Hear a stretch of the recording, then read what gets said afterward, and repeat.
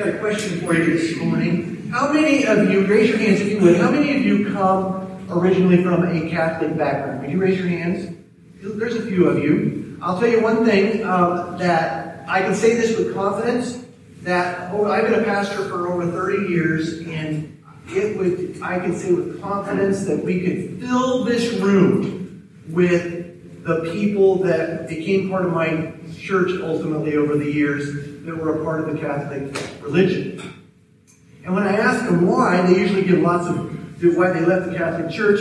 They'll give me reasons like, well, it was a perceived lack of biblical teaching, or some might say it was because of a lack of grace offered during a very difficult time in life. But probably the thing that I have heard most over the years, the biggest complaint, is the way the Catholic Church deals with the sacrament of communion. Specifically, the fact that they practice close communion. Now, those of you that aren't Catholic, close communion basically means that if you're not Catholic, you can't have communion with, all right? There are many people who find that practice offensively exclusive, and that just bothers them to no end. Now, I'm going to stop right there for just a second, because I don't want to give you the impression that my purpose this morning is to badmouth the Catholics, because that is not my purpose at all. In fact, I want you to know that my purpose is kind of the exact opposite of that. This morning, as we continue our sermon series entitled The 1, 2, 3s of PBC, which is intended to help us explore the core beliefs of our church. As you might have guessed, we're going to be looking at what we believe about the sacrament of communion. And it may surprise you that the things that I share with you today about communion, the fact of the matter is that the Catholics probably get it more right than the rest of us do.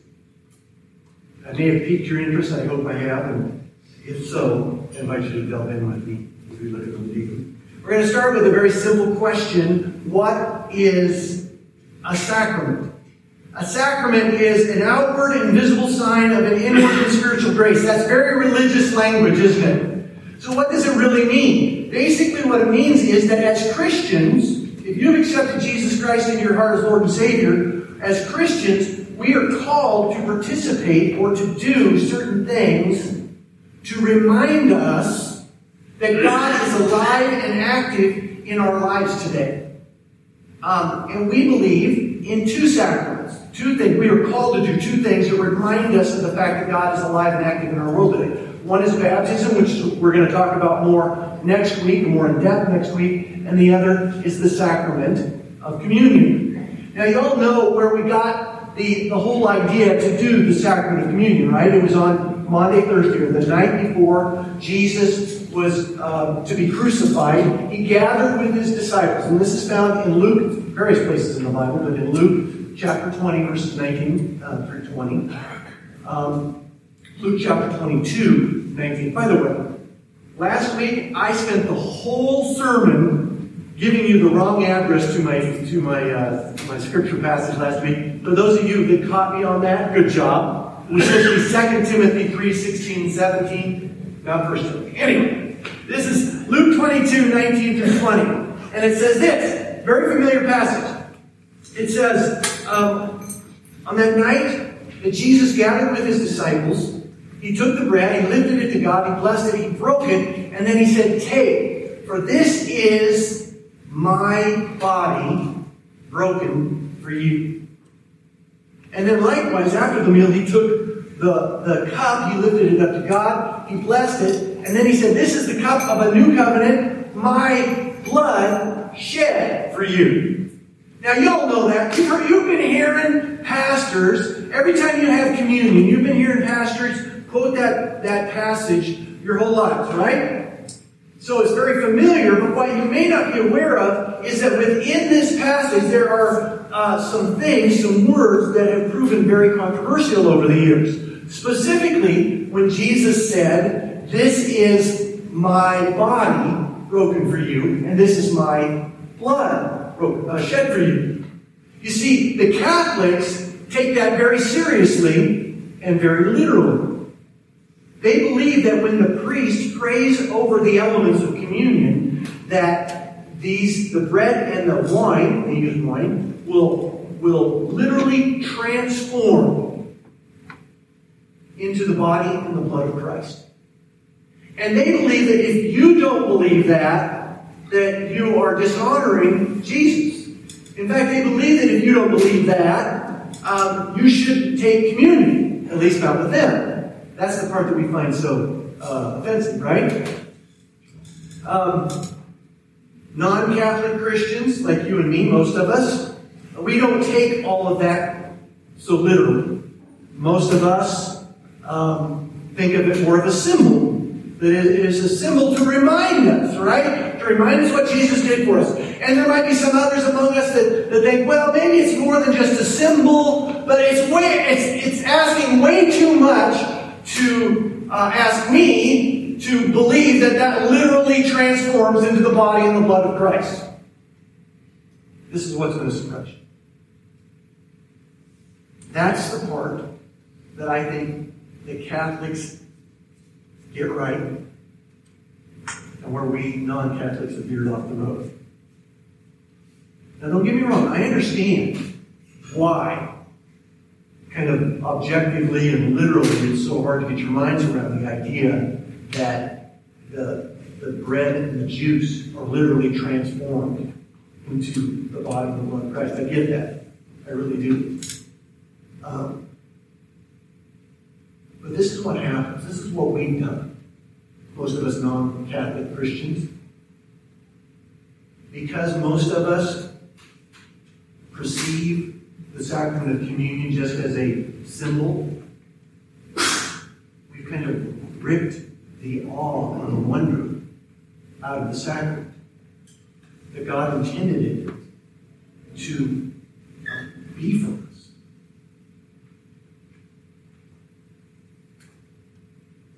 In fact,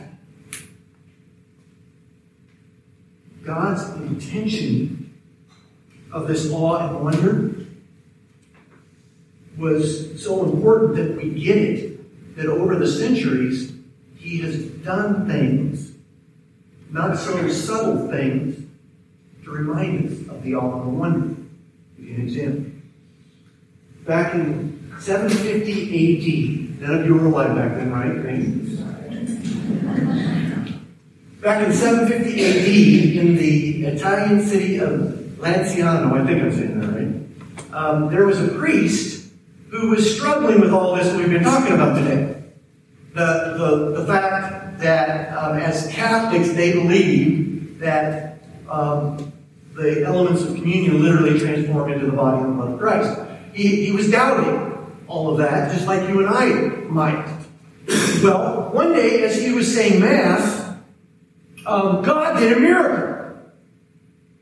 Right there before his very eyes, right there before the eyes of all the people who had gathered there for Mass, the elements of communion literally transformed into what appeared to be flesh and blood. That's amazing, isn't it? But I know what you're thinking. You're thinking, come on, dude. That was 1,300 years ago. There's no way to prove that. It's probably just some story that somebody came up with to help the Catholics believe what they say they believe. Right? Well, what if I were to tell you that if you were to go to Lanciano, Italy today, to that same church that still exists, what if I were to tell you that there's something else that still exists in that same church in Lanciano, Italy today? What if I were to tell you that miracle is perfectly preserved in that church still, 1,300 years later? The transformed elements of communion, which appear to be the body, human tissue and blood, it still exists in Lanciano, Italy, 1,300 years later. Would that impress you? Well, what about this? Maybe it was a miracle, but what was it? I mean, come on. So they invited a group of scientists to come and take tissue samples of this supposed miracle. You know what they discovered? 1971. They discovered that this miracle, that it literally was human flesh. Not just human flesh, that it was actually heart tissue from a human being. You want to get a little more specific?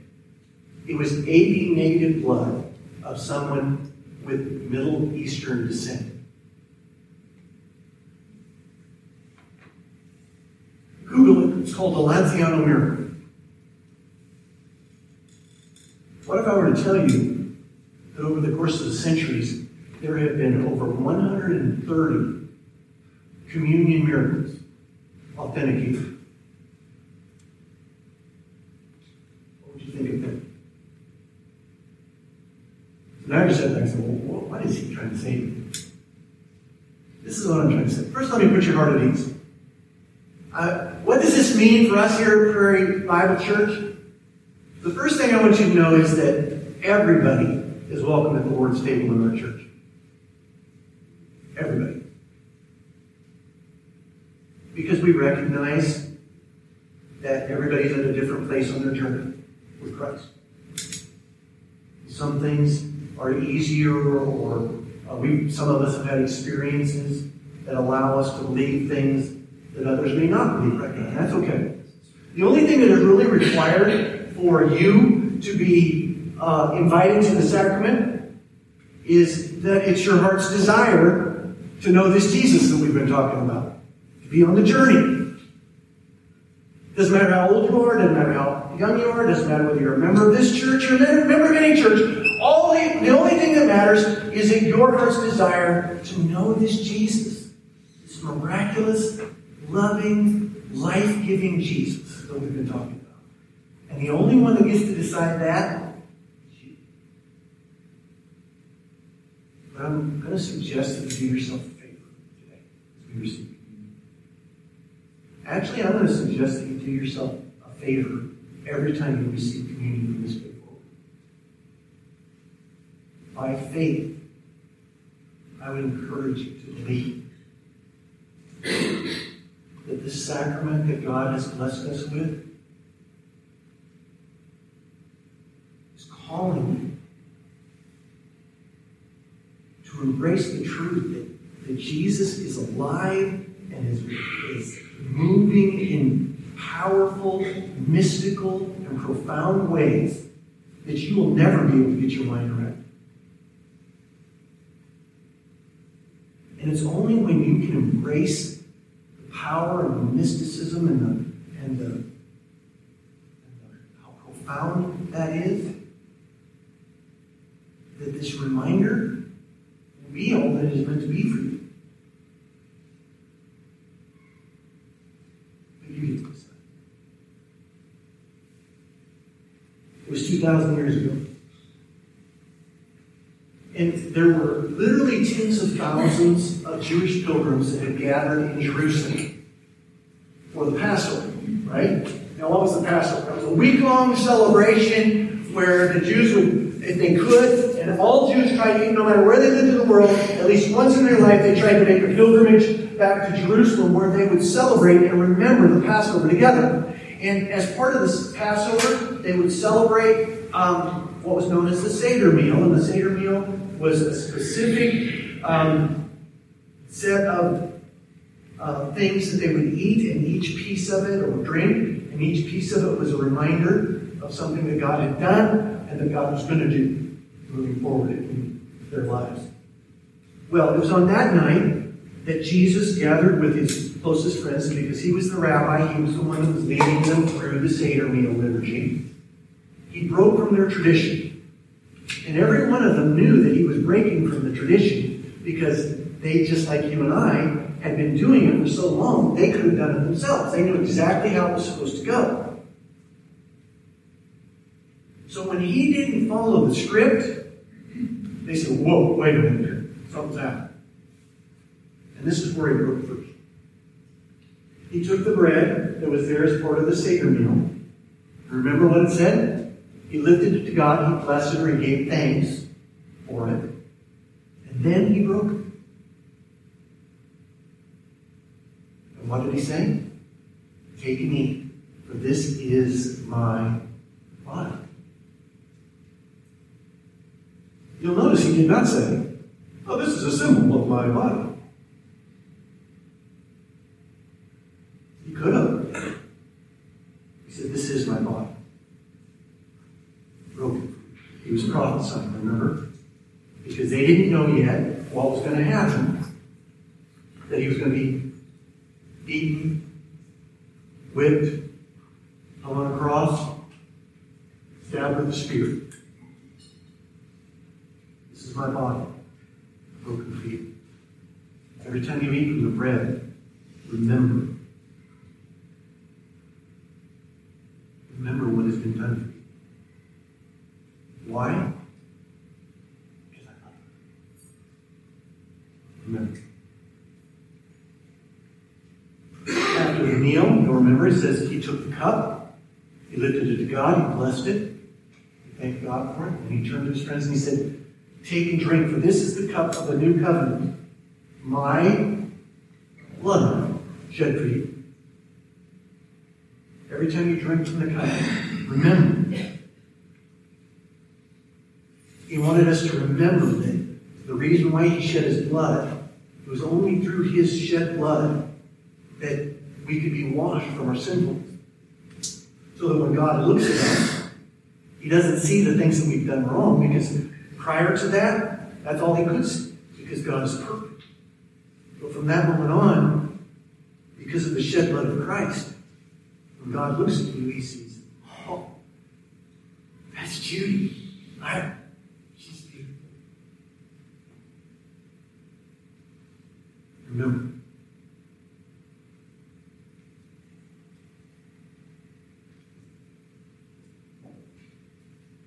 I'm going to invite my communion stewards forward, and as they're coming forward, I'll give you a few instructions on how we're going to receive communion today. You've already heard who's welcome. All of you are welcome. And as you come forward, we're going to invite you to come forward. We're just going to have some nice music playing in the background. But we're going to invite you when you're ready. No one will dismiss you. It's just when you're ready, come by the center aisle. And as you come forward, we'll give you a piece of bread and a little cup with juice in it. And we're going to say, "This is the body and blood of Christ, given for you." When you receive these elements today, my hope and my prayer is that you will stop and consider the awe and the wonder of the moment. That you will open your heart up by faith to what God has done and who Jesus is. It may change your life. It might be the first time in your life that you have actually considered the miracle that God is doing. Once you receive the elements, you'll notice at the end of the first row of chairs here, there's little baskets. You can leave your cups there in the baskets. And as we've said many times in the past, if you want to take it home as a little souvenir, go for it. But know that you can spend as much time up here, once you receive the elements of communion, you can spend as much time up here in prayer as you'd like. And when you're ready, please return your seats by the sidelines. So, my friends, as the music begins, know that you're invited to participate this morning.